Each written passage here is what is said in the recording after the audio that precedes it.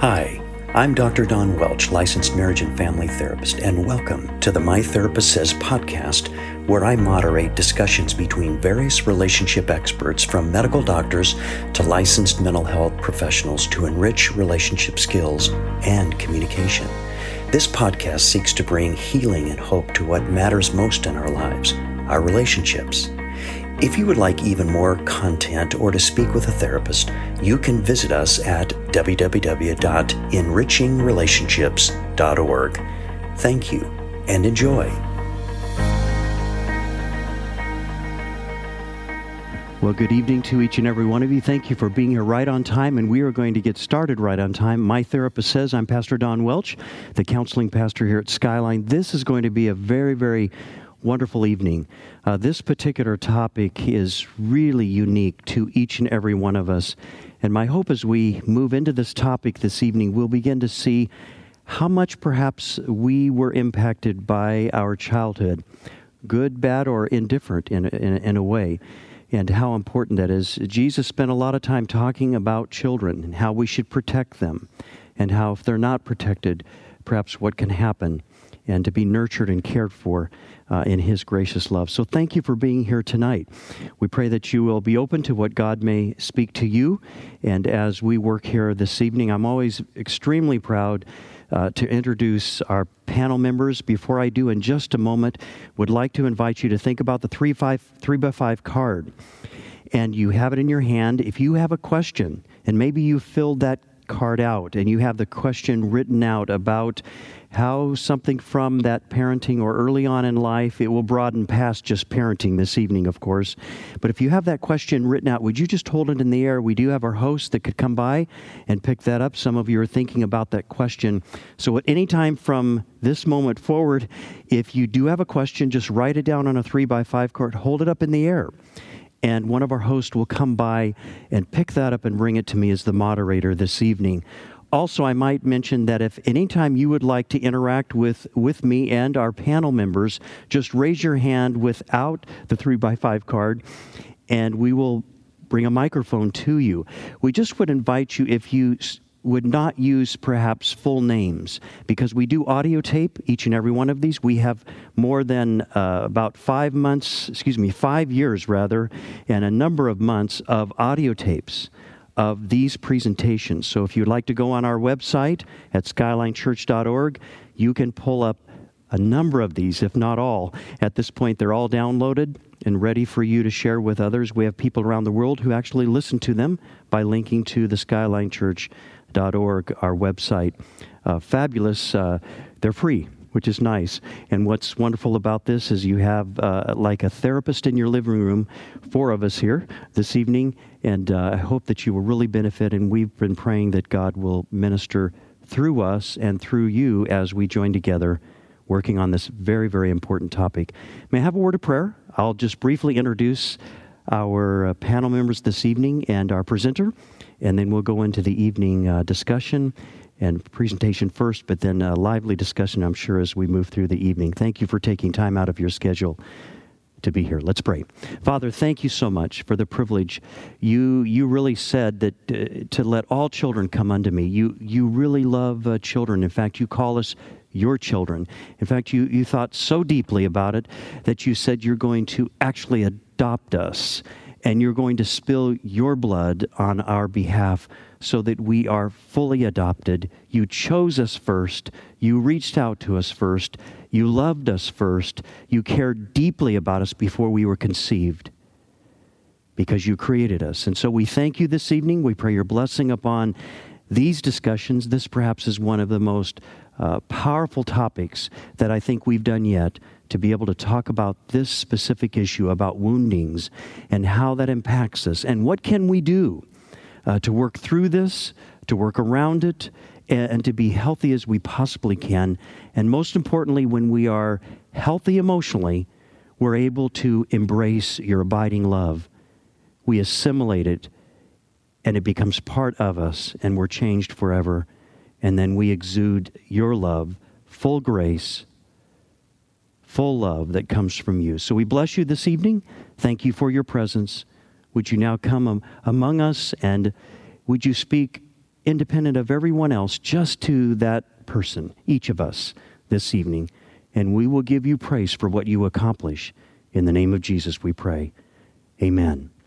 Well, I'm always so thankful I'm able to work with these wonderful people. And I was saying today we had a staff Christmas party, and I was just kind of looking around at each and every person and thinking to myself what a privilege it is to work with these exquisite human beings, because each and every one of them, that was the feeling of so thankful that these incredible therapists, but then they're all skilled, which is wonderful too.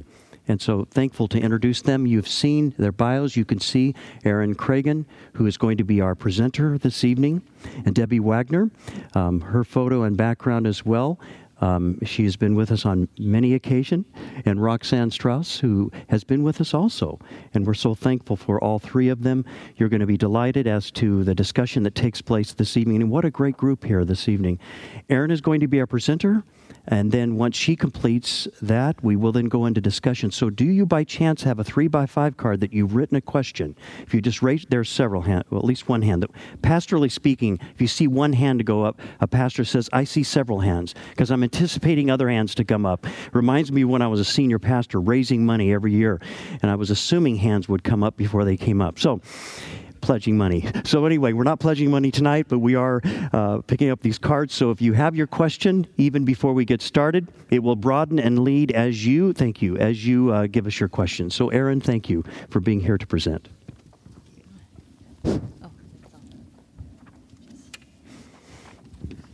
Thank you so much. First of all, this topic is one of my favorites and one that I'm very passionate about, and I was grateful actually when I got the opportunity just a couple of days ago to get to present on this. The downfall was that there's so much information, and it's so, I'd say, it affects all of us in so many ways, and to have to break it down into a 15-minute presentation kind of felt like so much. I thought, 15 minutes, I need a weekend at least to talk about this. But I'm going to do my best, or I tried to do my best to break it down so we can get as much as we can into this little bit of time. And so I gave Donna the slideshow yesterday, and there's going to be a few changes, but I'll let you guys know as we go along. So, healing childhood wounds from inadequate parenting. First of all, if you're human, you have a childhood wound. And a lot of times I think people just assume that when they hear, childhood wound, that it's something, it has to be some kind of big sexual offense, or you were physically abused, or this or that. But everyone, once you're born, give just any amount of time, everybody is wounded in some way, shape, or form. And so this first slide, I was going to read a passage from this book that was really life-changing for me. And so it's written there for you. It's called The Flower Garden, A Gift from the King. And I don't know if any of you have heard, I brought some books to share later, but it's called Leave the Mud and Learn to Soar, a workbook for women. Though it was kind of long, and it expressed kind of the process of being wounded and then all the way through to the healing process. Instead, I decided to share a little bit of my own personal experience, because I thought that's kind of more of what I like to come to in these kind of things. So first of all, I was thinking, what impacts me? Well, I was thinking, I know when I was born, my mom had to go to work when I was 3 weeks old. I have no memory of that, though I do know later in life there was always this sense of feeling this sense of never feeling like I was safe, and always feeling like my mom's never going to be home. And I remember when I was very young, I always had this feeling like my mom was never going to come home. And so that later on, I just assumed that was a normal feeling.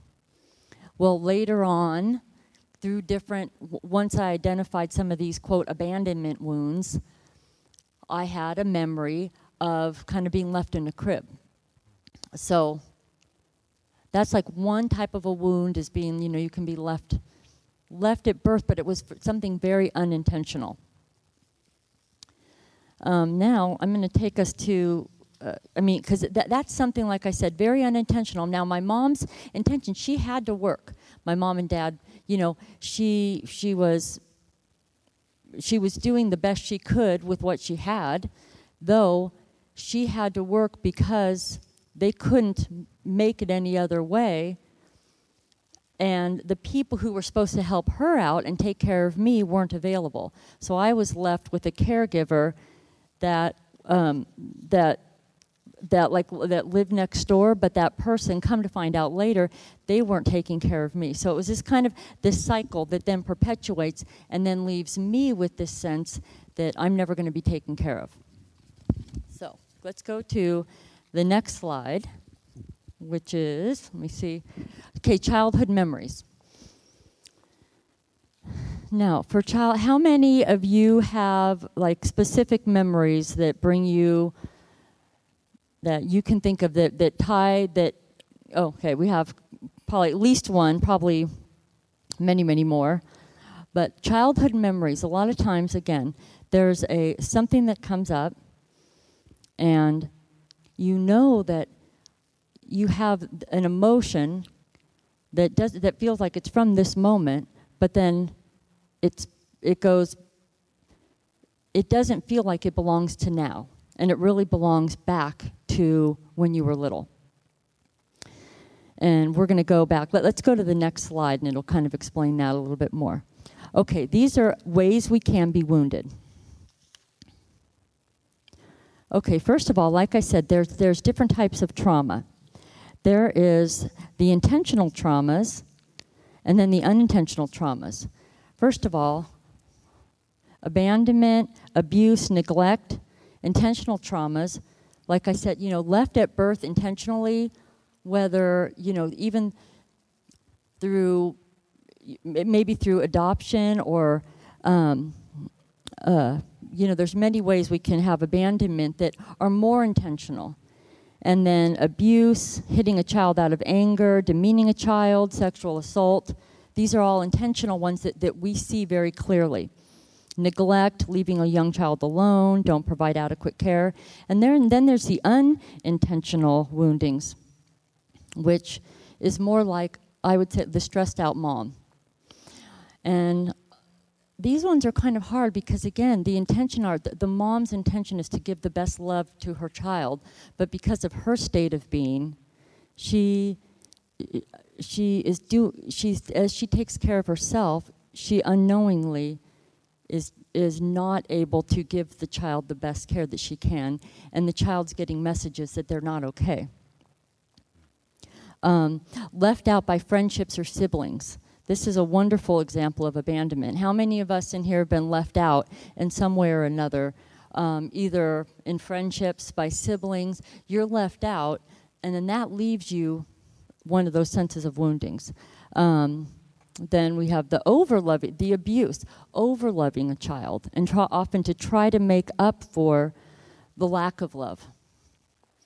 And that often happens. That's one of these generational type wounds where sometimes if you didn't feel loved from your past way back when, you want to make up for it by overloving your child, not realizing that's giving a type of a wound.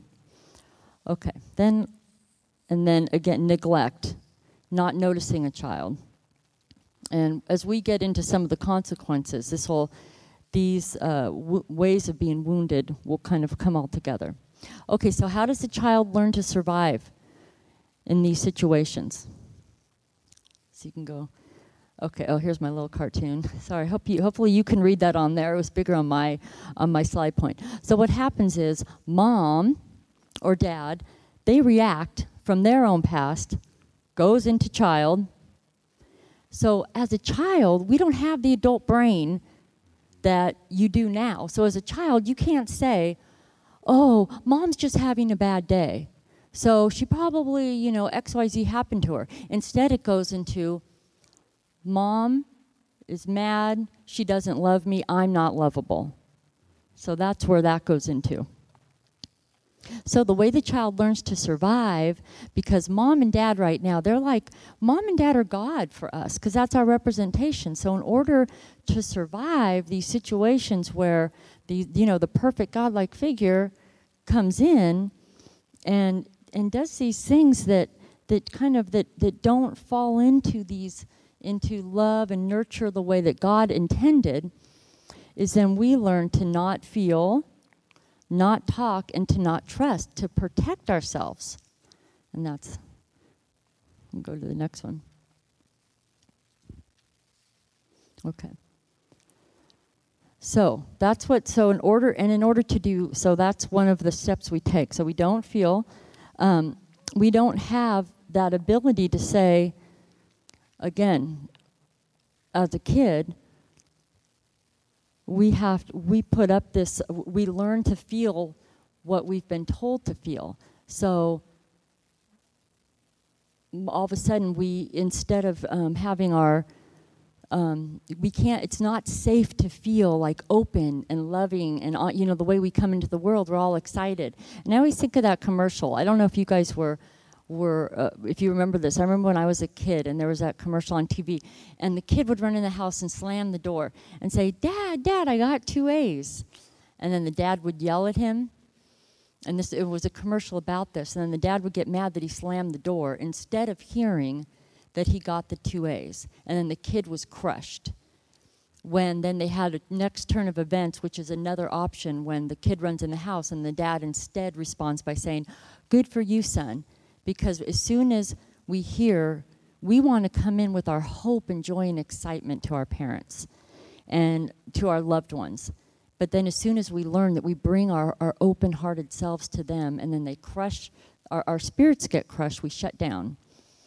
And so we learn, as children, we don't feel, we don't talk, we don't trust. We learn to put on these masks. These masks, there's various masks that we wind up putting on. And so here's the outcomes. This is kind of, I won't say not the exciting part. So, that is the next part.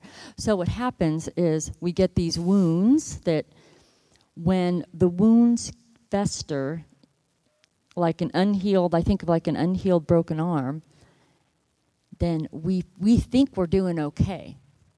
But a lot of times the outcomes are, workaholism, the outcomes of some of these wounds, I have a lot of them written down here. Codependence, a lot of these disorders, as we can see here, they're all listed. I'm not going to read them out, but so from these various things that we learn, we find out later in life, it's most of the ways that we've learned to cope and be and function normally in society, yet our hearts and our souls aren't feeling happy and alive. We're just, a lot of times the mask is on, and so we're there's empathy, apathy, depressed, thought distortions, a lot of our addictive, compulsive behaviors, non-disciplined behaviors, intimacy, so many things come from these unhealed wounds. And then if you see on the left side of the outcomes are the causes. And this doesn't absolutely have to go side by side, but I kind of listed them that a lot of times, if you're not allowed to express your emotions, which a lot of kids, once you're wounded, if that happens, you'll either take it out on yourself or take it out on others, because you haven't been allowed to be free. So then you wind up either abusing yourself internally or then abusing someone else. Okay, now, the next slide. You can go ahead and put that up. So the next one, you have it, I'm sorry. Old rules. So again, a lot of times in our heads, so as adults, again, as protection from these childhood wounds and places, we come with we learn to believe some of these old rules. And again, they're ways to protect ourselves. And these rules are, feel how I say you should feel. Wait for my wants to see what you want. And they're beliefs that protect the heart of this little child, the child that's in us. That's not right. Don't play, yell, move unless I say it's okay. And these are messages that often get translated through from the hurt child. And again, I don't need to read them all. You can go ahead and take those with you. And what God has wanted all along was for these new rules to come into play, which is it's okay to feel what you feel. Feelings are the new rules, which are, you can go ahead and read those, but it's good to have wants. Eventually, that's where we want to get to. Whatever you see and hear is your truth. It's good to have fun and play. It's essential to tell truth. And basically, oftentimes when we're wounded, we get stuck with these old rules because they keep us, they almost keep us safer, protecting those hearts from being wounded again. Now on to the a little bit more exciting, the place where I think what we're here for is the healing process. Not you're here for the healing process. Now, first of all, before we go into that, I wanted to share, there's a lot of people I've seen, and myself personally, who've I've kind of watched this process happen. And one thing today, I had a client today, and I've seen her for a couple of years. And she came in and she brought up like a familiar sentence that her mom has told her for years. And she came from a very affluent family, feels like it was very successful, and in her mind, nothing seemed wrong with it. Like she'd get actually angry with me because she never wanted to look at her family. Like she's all, there's nothing wrong with my family. They're perfect. And that's often where a lot of us, especially when we have, wounds, we don't want to go back to looking at that. She goes, my family's fine. She goes, my mom would always tell me, have no regrets, have no regrets. I've lived by that model, have no regrets. And so today, she came in and she goes, that sentence I was telling you, she goes, that model of, have that motto, have no regrets. She goes, that motto is wearing me out. She goes, I can't, living with that. She goes, I'm not satisfied anywhere in my life. I'm miserable.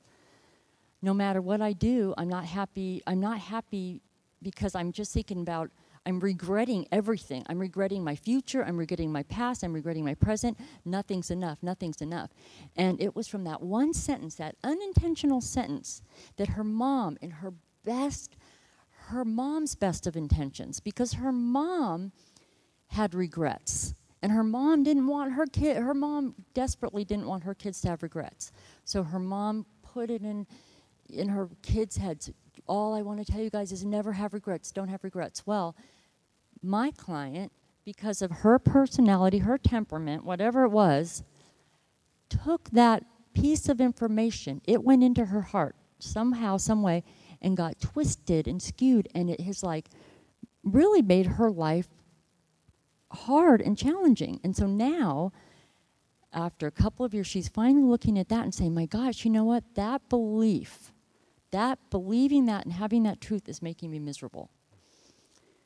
And I'm using that example because a lot of times, again, we think it has to be this, I was molested at age 3, it's killing me, but it can be as simple as these beliefs that just follow us forever.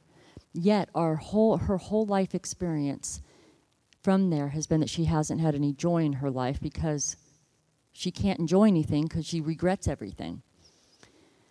And there's many, many, many more stories like that. I have another woman in the healing group. We actually have a therapeutic healing group. She's 52, never been married, has never been in a relationship. And she was told many years ago, very just kindly by her mother, oh, honey, if you continue acting so emotional, no man's ever going to like you, or no boy, no man's ever going to love you. At some point, it just went in. And now she's getting, she was able to identify the feeling, identify that something in her stomach hurts. And that's where this healing process goes. My clients, they're willing to feel that discomfort. Anybody, all of us. When you're willing to feel, you notice that something's just not working in your life anymore. The patterns that continue on and on and on, it's not working. And then be willing to feel, be willing to go, ask God, check it out. However you want to go about doing that, be willing to feel, and then talk about it. And then with trusted friends, new people, some, there's many groups, there's many avenues to fulfilling this healing process. Though it's usually it usually has to be done in the same pattern. And then trusting that that there is a better way, that there is a better answer out there. So it's kind of the opposite from where you started, which was don't feel, don't trust, don't talk. And you need to be willing to feel, to trust, and to talk. And like I said, this information was so heavy, and there's so much stuff. I feel like I did not do it the kind of justice I wanted to, but I have, there's many books, and I have some up here from Dr. Henry Cloud and John Bradshaw, Homecoming, and there's just many resources out there to ultimately, I feel like we all have an option to live very full, the lives God chooses and wants us to have, very full, satisfying lives. And I just thank you for the opportunity to just briefly touch on this subject. Thank you. Thank you, Erin. Thank you. Thank you. A great start for this evening. And I think the first question that we have relates to maybe what it is to be more like parents. Can we move? Thank you. Let me move that here. I'll just move that stand. While I'm talking, thinking of you as adults, that what we might start with is this first question related to what it is to be a parent. Because oftentimes when we're speaking of children, we do go to our childhood, but more often than not, I see people thinking about how have I parented, or how do I impact the neighborhood children for the good, or maybe what have I done to hurt children. And this first question ties right into this. It's a very, very powerful question, and it's really focused on parenting. Can a child be wounded by parents who give or do too much, which you spoke about? Can a child be wounded by parents who give or do too much for them, and how do parents recover from that? So you feel as though you have, if I'm understanding the question, you as a parent feels as though you have given too much and perhaps wounded your child, and how do you recover from that? So I'd like to start with that first question. I believe that's what it's asking. It's a really challenging question to begin with this evening, but I think we're ready for it. Can a child be wounded by parents who give or do too much for them, and how do parents recover from that? How would you respond to that? I think the first thing is that, being a parent, it is so hard to strike a balance. It's a fine line between, giving too much and giving too little. And of course, no one wants to be on the side of giving too little. And so there are ways in which giving too much can have a negative impact. I try and stay away from judgment words, good, bad, damaging, and all these kind of judgmental things. I think in terms of healthy versus unhealthy.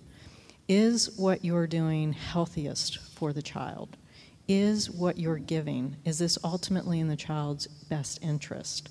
Or is it somehow going to, down the road, prevent them from being able to develop the skill or the tool themselves?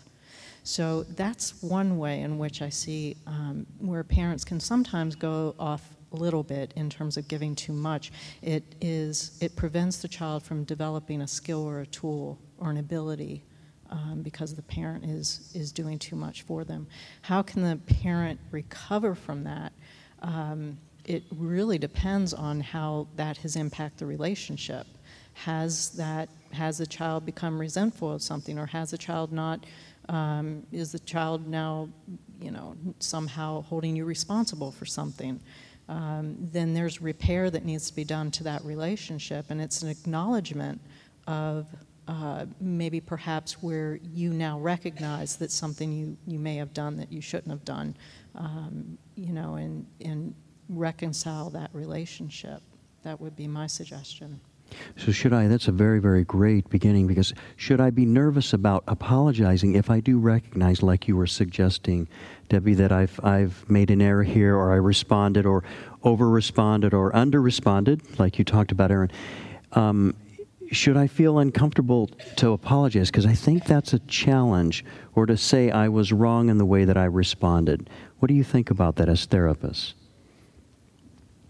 I don't think it's ever wrong to apologize. I don't think that you can go wrong with an apology. I think that can be very healing for a child to hear from a parent, I'm really sorry for what I did. It may not have been in your best interest. At the time, I may have thought it was, but, ultimately it wasn't, and I'm sorry about that. I don't think that can do any harm. And I agree with it. Can I explore it just a little further? Because I've seen this in my office, and I know you all have too, at different occasions, where someone will say, but if I really kind of put myself in a vulnerable position with my child or my adult child, then I lose authority in that relationship. Could we speak to that just to broaden that even a little further? It's a feeling of risk, and I've heard that so many times. That's why I'm kind of staying on this for just a moment. What are your thoughts? I think just to continue on is that, what are you really risking? Are you risking having the authoritative stance, or are you risking respect? I think you can gain a lot of respect by being able to apologize. If you're in a position of authority, that's going to require a certain amount of respect. And if you can't acknowledge where you may have made a misstep, then that's going to interfere with the respect, and the authority is already lost. Mm-hmm. Thank you. As far as apologizing, I think we all need to remember how we feel when someone apologizes to us. And even if we have adult children, we're still a model for our children. And so by apologizing, I think that you're still modeling how to apologize, and then it's on their part to forgive you. So I think that's another way of modeling for even our adult children, that, we make mistakes, and I'm recognizing my mistake, and I apologize for it. There's nothing wrong with that, I don't see. So you're even suggesting, Roxanne, that when we apologize or at least express that maybe we're in error, or maybe we responded in a way that we would not have had we more time to think about it, that when we offer that statement of, will you forgive me, then the child, even if it's an adult child, or a grandchild, that child has the ability to release God's grace through them to us. So it actually increases that abiding relationship of the Lord Jesus Christ inside of us, because they're now releasing that to others. This affects me personally too, because I would have loved to have my father actually apologize. And last year I was at his deathbed and standing there, and I really wanted to forgive him. Nothing serious, no physical abuse or anything, but I still needed to forgive him for inadequate parenting issues. And I never got that from him. I had to personally work through it with God and myself and forgive him.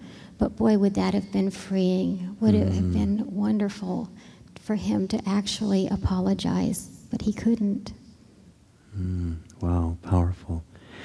In thinking of what we just started talking about this evening, that this particular question that says, how does the parent recover? I think we're talking about the fact that some parents, or maybe a lot of parents, may well live with quite a bit of shame, feeling as though they're inadequate. I know one of the first things I try to suggest to parents is that you're a good enough parent. Because most parents have tried the best they could with the resources and skills they could, but yet they feel a deep sense of shame. Could we talk about that for just a moment, and then we'll move to the next question.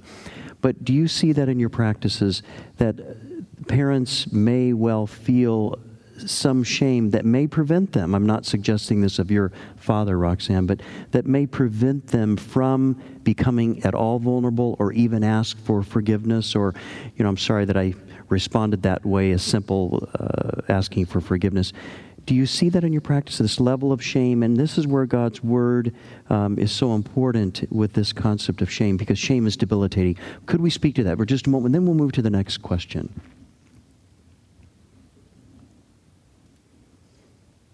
I think I talked so much, now we're not sure what the question was. But if I can go back real quick, I do that sometimes. I'm this old professor, and I realize that I just love listening to myself talk. And others don't necessarily enjoy it as much as I do. And they're going, I have no idea where you went, but I think you had a question in there. The question is, how do our parents live, if they do, live with shame? And what do they how do you help people with that? Because this is the question, how does a parent recover? One of the things that I work with clients is to really understand the difference between shame and guilt. Shame is about who you are. Guilt is about what you've done. And so one of a big process is coming to understand that, if you've made an error, if you've done something, that you really regret having done as a parent, that you can feel guilty about that, but shame isn't, that's about who you are. And so there's really no place for that in this situation. And so it becomes a question of feeling guilty. And I work with clients trying to help them come to a place of being able to forgive themselves. It's not even so much about getting forgiveness from their child. It's about being able to forgive themselves and be able to understand that, it may have been a good intention that resulted in a bad outcome. And, you have to be able to forgive yourself. Very good. This next question really leads from that, thank you so much, into specifics about a relationship between a parent and a daughter. I just asked my daughter if she felt we have given her any wounds in her childhood. She's a teen. She said no, but I'm wondering, is it possible not to recall a wounding? So that's the centerpiece of this, I think. Is it possible not to recall a wounding when you're young, but then realize it when you're older? So you don't realize it when you're young, but it somehow comes to the forefront when you're older. If so, what's usually the nature of these wounds, since it's obviously not the blatant ones? We respond to that? One thing, it is possible to have a wounding and not to actually recall it in childhood development, especially early on. The part of the brain that has to do with memory is actually not mature until about 2 or 3 years old. And so woundings can occur, and the person can have the emotion around the wounding, but will not have the memory, the recall of it. Later on in life, what happens is that something triggers that familiar sensation, that emotion, and it's called implicit memory, okay, versus explicit. Explicit has language, and it has it's a specific event that you can recall. Implicit memory is based on internal sensations that trigger a certain area of the brain.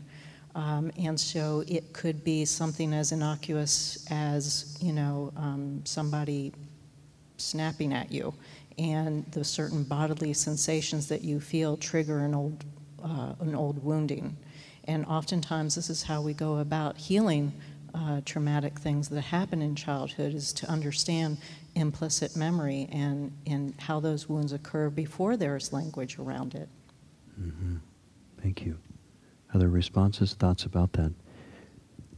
So we actually feel it. There's a somatic,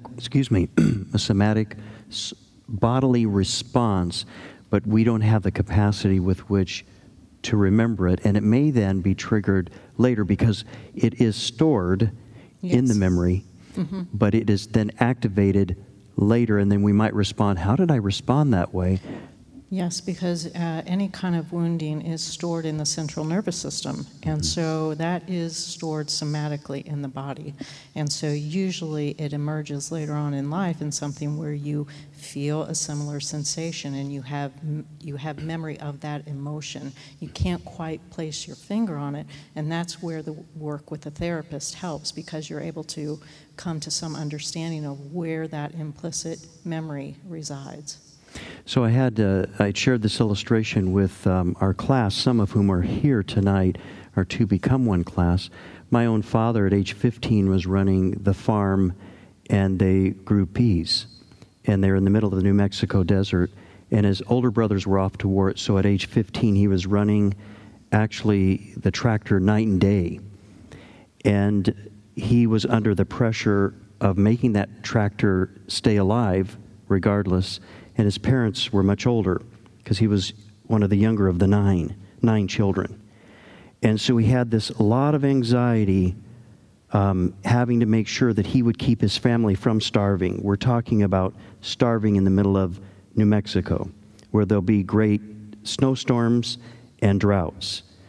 And then as a boy, as I would sit with my dad and we would work on projects, I didn't realize that I felt his anxiety because he felt all alone in doing projects.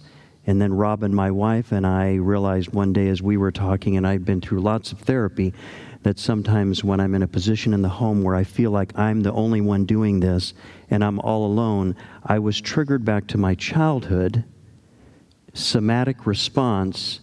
My father didn't try to create anxiety for me. He always encouraged me to join him, and I learned how to do a lot of things pretty well, except we have to pay twice the amount when I do damage to things in the house that on a weekend warrior deal that I have to get someone to help me. But I can still feel that as an adult, and I think that's what you're referring to, that we can acquire these emotions non-intentionally, and that came down generationally.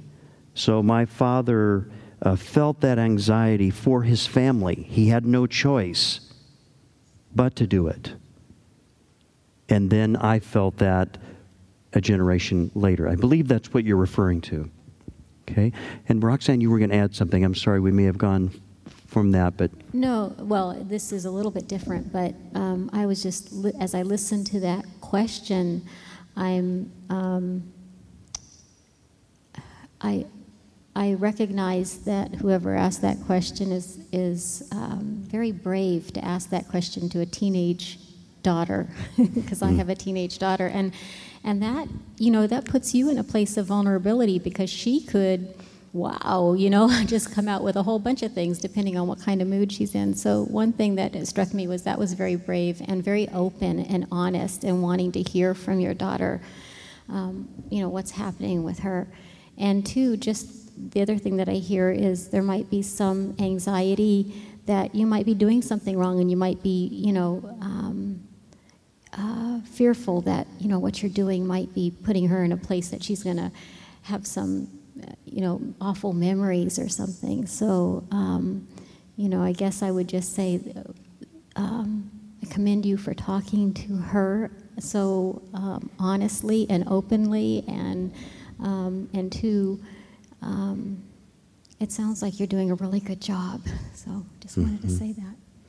Thank you. So even keeping those conversations going in relationship, sometimes it can be risky to do that, and you were commending the person who is keeping the conversation. It takes a lot of inner strength to keep those kinds of conversations going that can be difficult and challenging, and even make us vulnerable. There is a question that relates directly to this, and this is a relationship between a person and a mother. As a Christian, how do I have a loving relationship with my mother who does not have a relationship with God, and set boundaries even though she continues to wound me? This is a very good question, isn't it? Very common question, but unique to the person who asked it. When confronted on the behavior, she denies it and accuses me of misunderstanding and making things up. So that's the question here. As a Christian, how do I have a loving relationship with my mother who does not have a relationship with God and set boundaries even though she continues to wound me? When confronted on the behavior, she denies it and accuses me of misunderstanding and making things up. How would we respond to that question?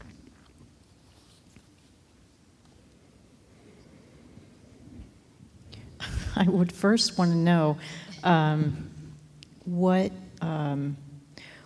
is your definition of a loving relationship? I would want to come to understand what your vision of that looks like. That is a very general statement, a loving relationship, and really need to be more concrete about it. What would that include? What is it that you want it to be? What do you need it to be? And is that possible with her? If you are involved with a person who is unwilling or unable to recognize the ways in which they're wounding you, is that a healthy relationship? Is a loving relationship possible? Or are you having to minimize your feelings, your wounding, to be able to continue the relationship and to sort of pretend that what is occurring is not really occurring?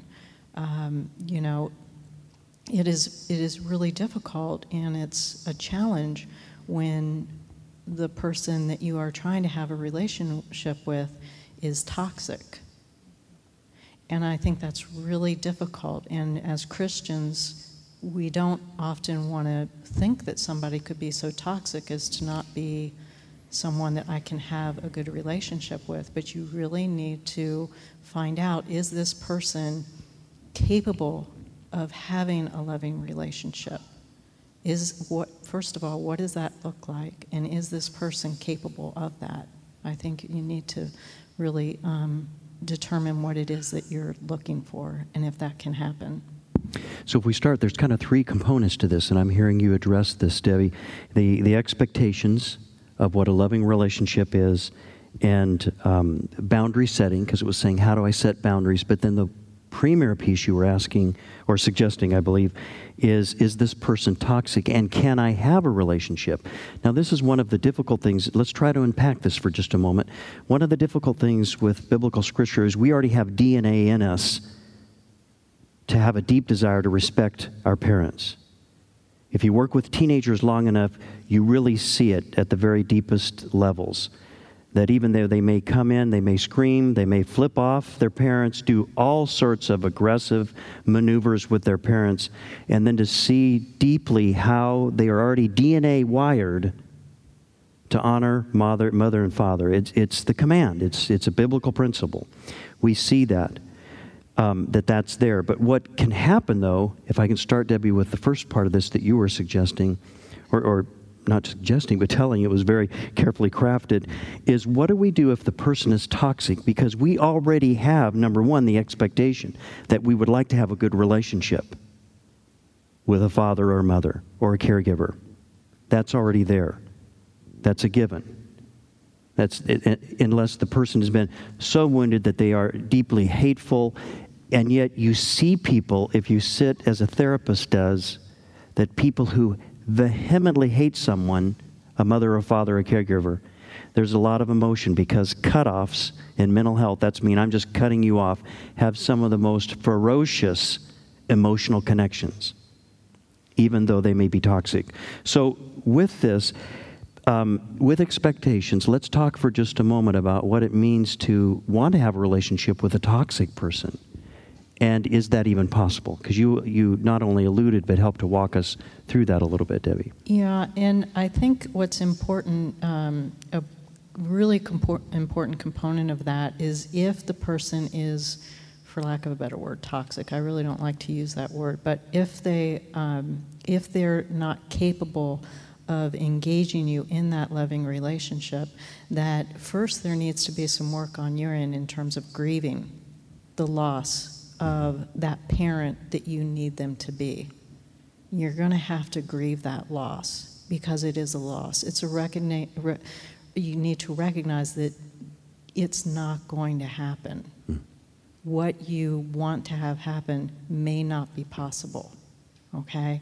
And with that is going to be some grief, and you're going to have to work through that grief. And once you have worked through the grief, there's a new understanding that develops. There's a new appreciation for who this person really is. They can't be this, but maybe they can be this, and come to a new relationship with that person. It may not be as dynamic or as loving or as, nurturing as you had hoped it would be, but there can be some sort of relationship. So I begin to view the person differently when I do the grieving, which is so significant here. Can you all help us to understand this a little bit? Because that's such an important piece. It's the centerpiece of Jesus and his life, a man of grief, knowing how to grieve. It's so important. Debbie, you're indicating that we'll begin to view the person differently. So what happens to a person when we grieve? I'm grieving the loss of what I had hoped this parent to be, and that's not going to happen. What do I begin to see in the person? What's the next thing that happens when I begin to grieve? Grieving is somehow expressing the pain of my loss, correct? So what begins to change? And you're helping us to start to think about that. Well, when we actually start grieving, it then allows us to see the person as they are. And as you said, I think so beautifully, I think through Jesus' eyes. I think because a lot of times, again, we get stuck with wanting so bad for that person to be what we want them to be, especially if it's kind of, I'll use the term like the ideal parent that you never had. And so in grieving the loss of that longing, grieving the loss of who you want them to be, it'll allow them to be who they are, and the acceptance of, you can actually see them as just as the person they are from the eyes of more of, less from, I'd say, the child eyes. I'd say from the wounded child. I don't, and see them maybe through Jesus' eyes and have a lot more compassion.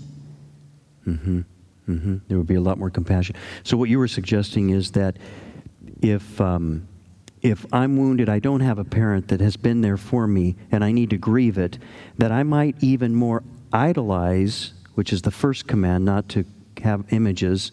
I might idolize my parent, and my expectation, Debbie, that you were suggesting would be kind of over the top. I have these huge expectations that I believe that parent should provide.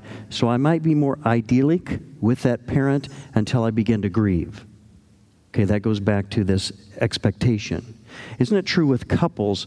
One of the, moving just away from this for a moment and then coming back to it, one of the first skills in marriage is to be able to begin to respect what I thought I was first attracted to, which I was, but now is an irritation for some reason. And I learned to respect that person for who he is. I learned to say, that is really them, and I'm not really that. And I'm going to work at respecting that's how they respond, or that's their likes or dislikes. So even in marriage, this expectation that you helped us to see initially is incredibly important if we're learning how to grieve the loss of an idyllic, hoped-for parent. Okay. Can we go a little further with this then? That's very powerful what you were saying, yes. I think for those of you who have been in Dawn's class with you've started doing a genogram, and I think even while you're grieving or after you're grieving, and you have this new perspective, the genogram kind of goes back generations, and you look at your family, your parents, your grandparents, and when you do that, you get a new perspective of your parent. What they have been through, and why you can get a new perspective on why have they parented me this way. Maybe they didn't know any better, or they had been through some really difficult times as a child, and so I think gives you a better understanding of who that person is and what they have had to deal with. And that gives you a better, I think it gives you more empathy for that person, for that parent. And so that's just kind of the new perspective that we've talked about, where we're talking about after grieving. You can actually have a new perspective of this person as someone who also was a hurt child, or and brought that into their adulthood and as a parent. So I think that just brings a little more empathy and allows you to have that for the parent, and it might allow you to have a better relationship, deal with that relationship in a different way. And empathy is at the heart of health, am I correct? The opposite of empathy tends to be an Axis II disordered person, borderline, histrionic, OCPD, obsessive compulsive personality disorder. I want it just perfect. Narcissistic personality. We have a question here about narcissism. Could we real quickly then, so empathy, we are now, as we grieve, we are now having empathy for self and for this other person, because we are now choosing healthily to view the person differently. Am I correct? And that's why Jesus said the greatest command is love your neighbor as you love yourself. Healthy empathy for self, this is what we're talking about, extends empathy to others. And some of the most challenged mental health people are Axis II disorders that I just mentioned, all of which have some level of a lack of empathy, because their anxiety overrides their ability to embrace empathy to a certain level.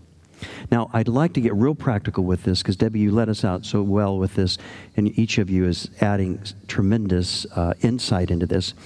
Give us some real specific ways to grieve. Because we talk about grief, and we as therapists assume that's a common practice by people, because we are seeing people daily grieve, so we take it for granted. Let's talk specifically and get real practical. What are some ways that I could learn to grieve? Maybe I've cried once in 5 years. Is that grief work? Or, I get angry. Am I expressing grief? What are some helpful tips and ideas? One thing when I work with grief and loss is sometimes it's been helpful for clients. I give them a journaling assignment. And I start them off with the phrase, I'm letting go of. And I let them take it from there. And where that ends up taking them is, if they start out with that idea of I'm letting go of, it facilitates the grieving process. It enables them to go wherever they need to go. It's not so much about the process or the specific piece of homework that I want to give somebody. It's about the process of what comes up, what comes out, in terms of being able to ultimately let go of something. That's one thing that has been particularly helpful with the clients I work with. I often will have my clients write letters that they don't send, but usually to starting off either to a part of themselves or to a parent, and just parts of the parent. And I really try to have them isolate off, this may sound strange, but like the part of the parent that really hurt them in some way, so that they know that we're holding on to the good part, but so that the part of them can really write out like a letter of hurt and release of that. And that's one way that usually really starts a grieving process, but it's again with actually writing that out and allowing that out and then bringing it in. These are great ideas. I just agree with that as far as doing something physically. Sometimes we think we grieving is just crying, and it's not necessarily. We don't have to evoke that kind of emotion. Sometimes what you guys were just talking about, journaling or writing the letter, or writing something down and tearing it up and getting rid of it. That's a freeing. It helps to just do that physical thing, whether it's writing or if you don't like to write, artwork, anything just to get it out and do something physically is a good way to grieve. I love Barbara Johnson's famous book, Put a Drain in Your Hat and Be Happy. And in her book, she talked about how she would grieve. She would get a cup of iced tea. She would take some chocolate, and she would have a particular song that she would play. She'd go into another room, and that song or that, say, DVD might elicit some feelings so that it helped the person to get in touch with the feelings and then to let yourself express them. I'm thinking of another question that relates to this about grieving, but also a parent, a mother in this instance, where the mother's biggest strength was also her biggest weakness, silence. We are aware that in mental health, that silence, the person who is silent yields the strongest stranglehold in the relationship. It doesn't mean that we will just babble or just voice things, but silence can be a real killer in a relationship. As you know, the Holy Spirit is never silent with us. The Holy Spirit, God, is always pursuing us gently, kind, in a gentle way. And so the idea of silence can be helpful when we're meditating, but this is a very powerful question. My mother's biggest strength was also her biggest weakness, silence. So how can we start talking about issues or expressing issues when bravery through silence was the only thing allowed? How can I break that cycle with my own kids? This is a really, really good question. My mother's biggest strength was also her biggest weakness, silence. How can we start talking about issues or expressing issues when bravery through silence was the only thing allowed? How can I break that cycle with my own kids? How would you respond to that? Well, first of all, I think just the fact that the person's asking the question is the beginning of the breaking the cycle, or tells me that you are breaking the cycle. And I don't know if that means you already are choosing to try a different way, or if you find yourself doing what your mother did by using silence and deeming it bravery. But I think the fact that you're seeing that it actually was a weakness, and that in many ways maybe it was hurtful. To me, that right there, this speaks volumes that you're asking the question, and that right now you do have the opportunity that you can maybe go against. It's almost sometimes I'd say fighting against those natural instincts because they're comfortable. And sometimes comfort isn't always good. It's just comfortable because that's what we grew up with. And so to me, going against that and doing the opposite, maybe choosing to talk instead. That would be one suggestion. Yeah, I agree with that, definitely. The difficulty with silence is that means that somehow you're holding it all in. You're holding on to it so tightly, and while remaining silent may appear brave, on the flip side of that, that also means there's a lot of fear. There's a lot of fear about if we speak about it, that this is too awful to speak about. And I'm afraid of what will happen if we acknowledge it, if we really start to talk about it. And so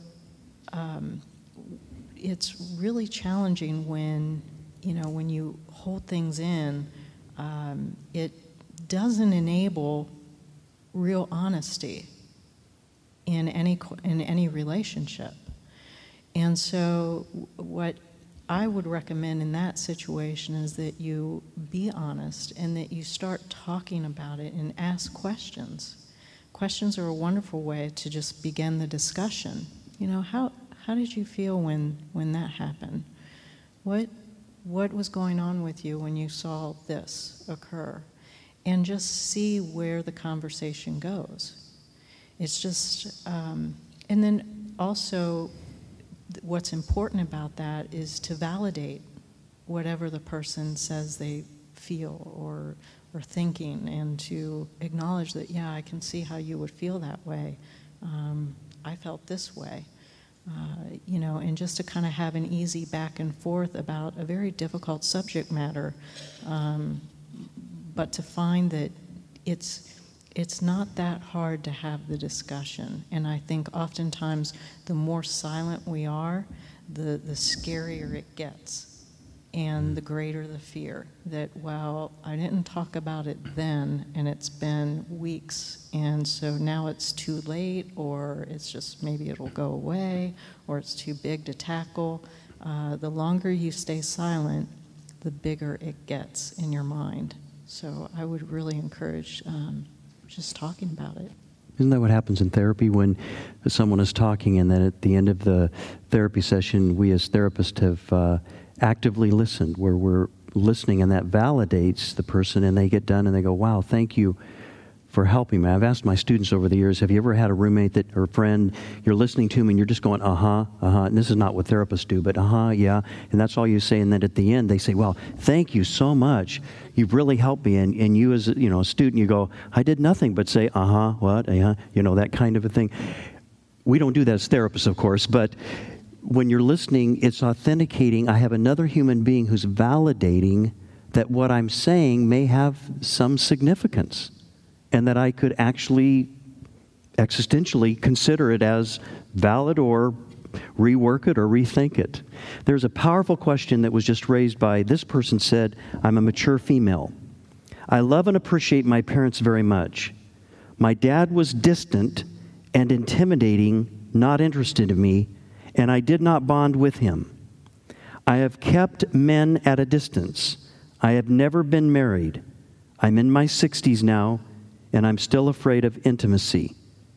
Parentheses, relational and sexual, end relationship with men. Into parentheses, relational and sexual with men. What are the chances of me having a marriage partner? Can I ever get over this? And this is it's very painful to read this, because there's a lot of emotion, and the person who wrote this has a lot of courage by just asking this question, from my perspective, reading it. What are your thoughts about this? How would you respond? First and foremost, the answer to your question is yes. It is possible, for sure, without a doubt. So I want to give you that hope, because it is possible. It's going to take some work, but it is definitely possible. And probably what has occurred is that somehow his demeanor toward you internalized as something to do with you. And because of that, it's a very complex dynamic that occurs when we internalize stuff, because we then in turn project that onto other people. And we respond to them as if that's their truth. And so probably your inability, I'm assuming there's an inability to have a relationship with a man, is because of that very complicated dynamic that's occurring. And so it's going to take therapeutic work to be able to get underneath and behind what's occurring, and to come to a new understanding of what your part is in that, and how you can engage in a healthy relationship with a male figure. How you can work out what occurred between you and your father and not continue projecting onto someone else. But with the proper help, it is for sure an option in your future. Thank you. Another question that's well addressed, what you said, Debbie, thank you, is another question that really asks them. I'm trying to get through a few more questions because of our time limitations. These are really important questions. This one talks a little bit about that as well from a different perspective. How can we work through never knowing why we were abused? In other words, the reason why we were abused. How does someone get their arms around the fact that they were abused? So straightforward, here's the question. How can we work through never knowing the why, quote unquote, why we were abused?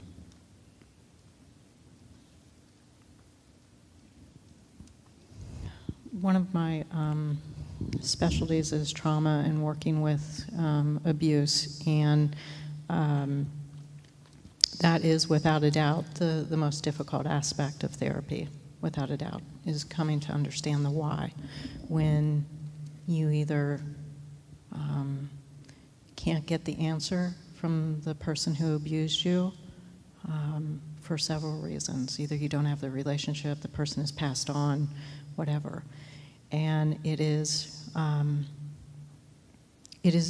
extremely difficult to come to a place of acceptance that the abuse occurred, and to get to a place where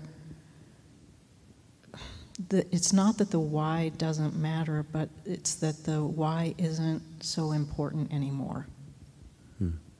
Because it's really not about the why, because the why has more to do with the perpetrator than it does with you. It is never, ever, in any situation, ever, the abused person's fault. And it has nothing to do with that person. It is always something to do with the person who's abusing. Mm-hmm. And so it is, through our work together, it would be about coming to understand that there was something significantly wrong with this individual. For whatever reason, either they were abused, because oftentimes people who are abused grow up and abuse, that they turned around and abused. And, I think it's just understanding that it's the why loses its importance. You come to a different understanding of it, and you're able to move on from that. And why does a person, and we see this frequently, at least I do, why does a person who's been abused somehow believe that they have participated in abuse, that they deserve somehow? That's because it usually happens in childhood. Mm-hmm. And one of the hallmarks of children is that they're very egocentric and it's all about them. And if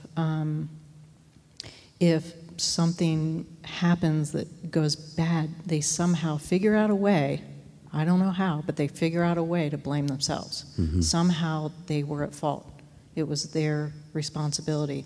And this is where proper parenting comes in, that the healthy parent, picks up on this, and they get a hold of their child and are able to help them work through and understand that, it has nothing to do with you. It wasn't your fault. Mm-hmm. It's so important that message is reversed as early as possible, as soon as possible.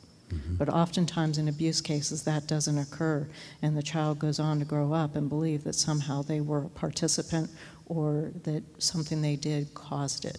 And it also kind of goes back to, thank you, Debbie, for what you said, Aaron, that in a sense, because they're egocentric, as you're suggesting, it was very clearly true, depending upon, the development of them, but certainly that's a pronounced piece, that there is a sense where adults are seen as godlike because we need nurture outside of ourselves as a child.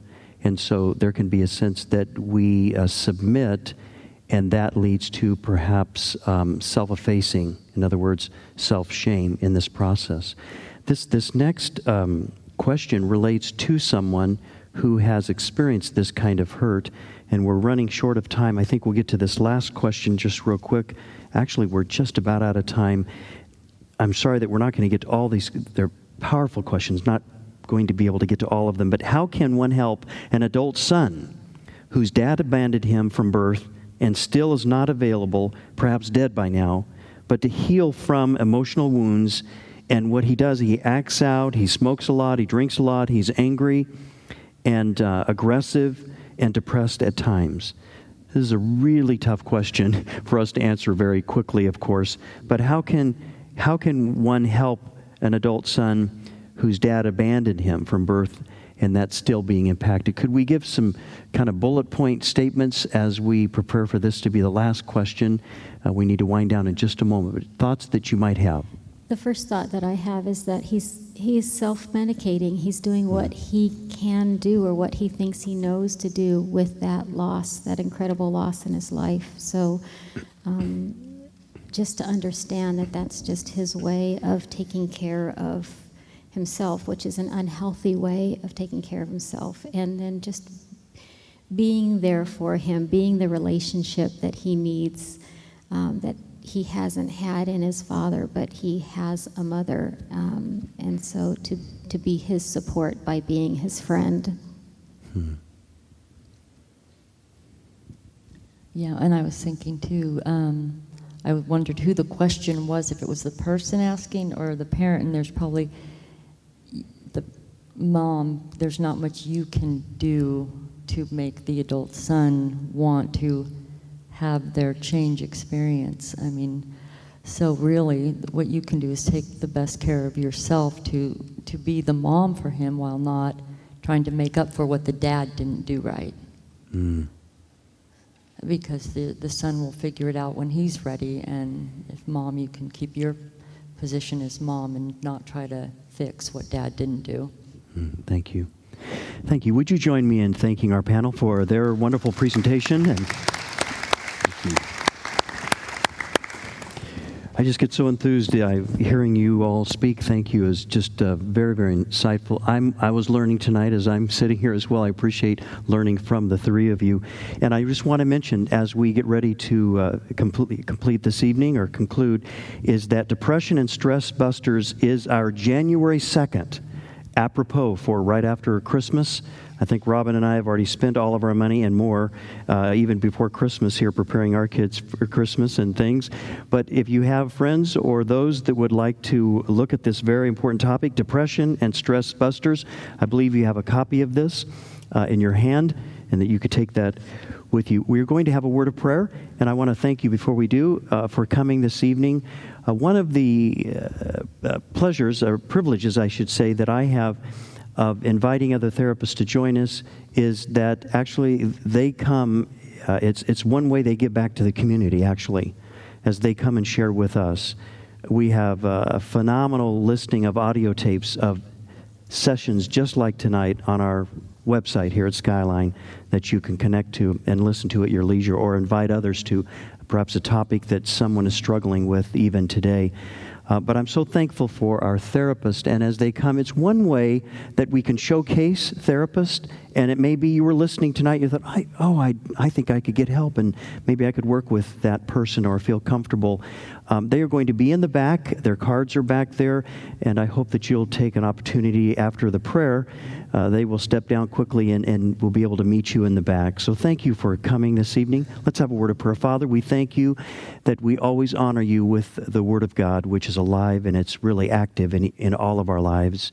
We thank you, Father, that even in the Bible you did not answer all of the perplexing relationship questions, yet you provided all the truths that we need to apply to relationships. So we thank you for that this evening, and thank you for these relationship specialists who've joined us and how you've helped us, Father. We pray that what will bring honor to you and health in these people's lives will be etched in stone in memory and accessible and useful to them, and would somehow in your divine intervention you'd prevent us from remembering that which is not helpful or would not bring honor. Not that anything was said like that, but we pray for your will to be done in each of our lives. Thank you, Father, for the privilege of trying to understand human nature. It's an amazing journey. It's a wonder that you've created, those of us, we humans. So we thank you this evening. Bless each and every one of us. As we now leave, we know that you leave with us and that you want the best for each of us, and you're working on each of our behalfs as we leave this evening. In Jesus' name, amen. God bless and have a great, great evening. Pushing every hindrance aside, out of my way, 'cause I want to know you more. I want to know you. I want to hear your voice. I want to know you more. I want to touch you. I want to see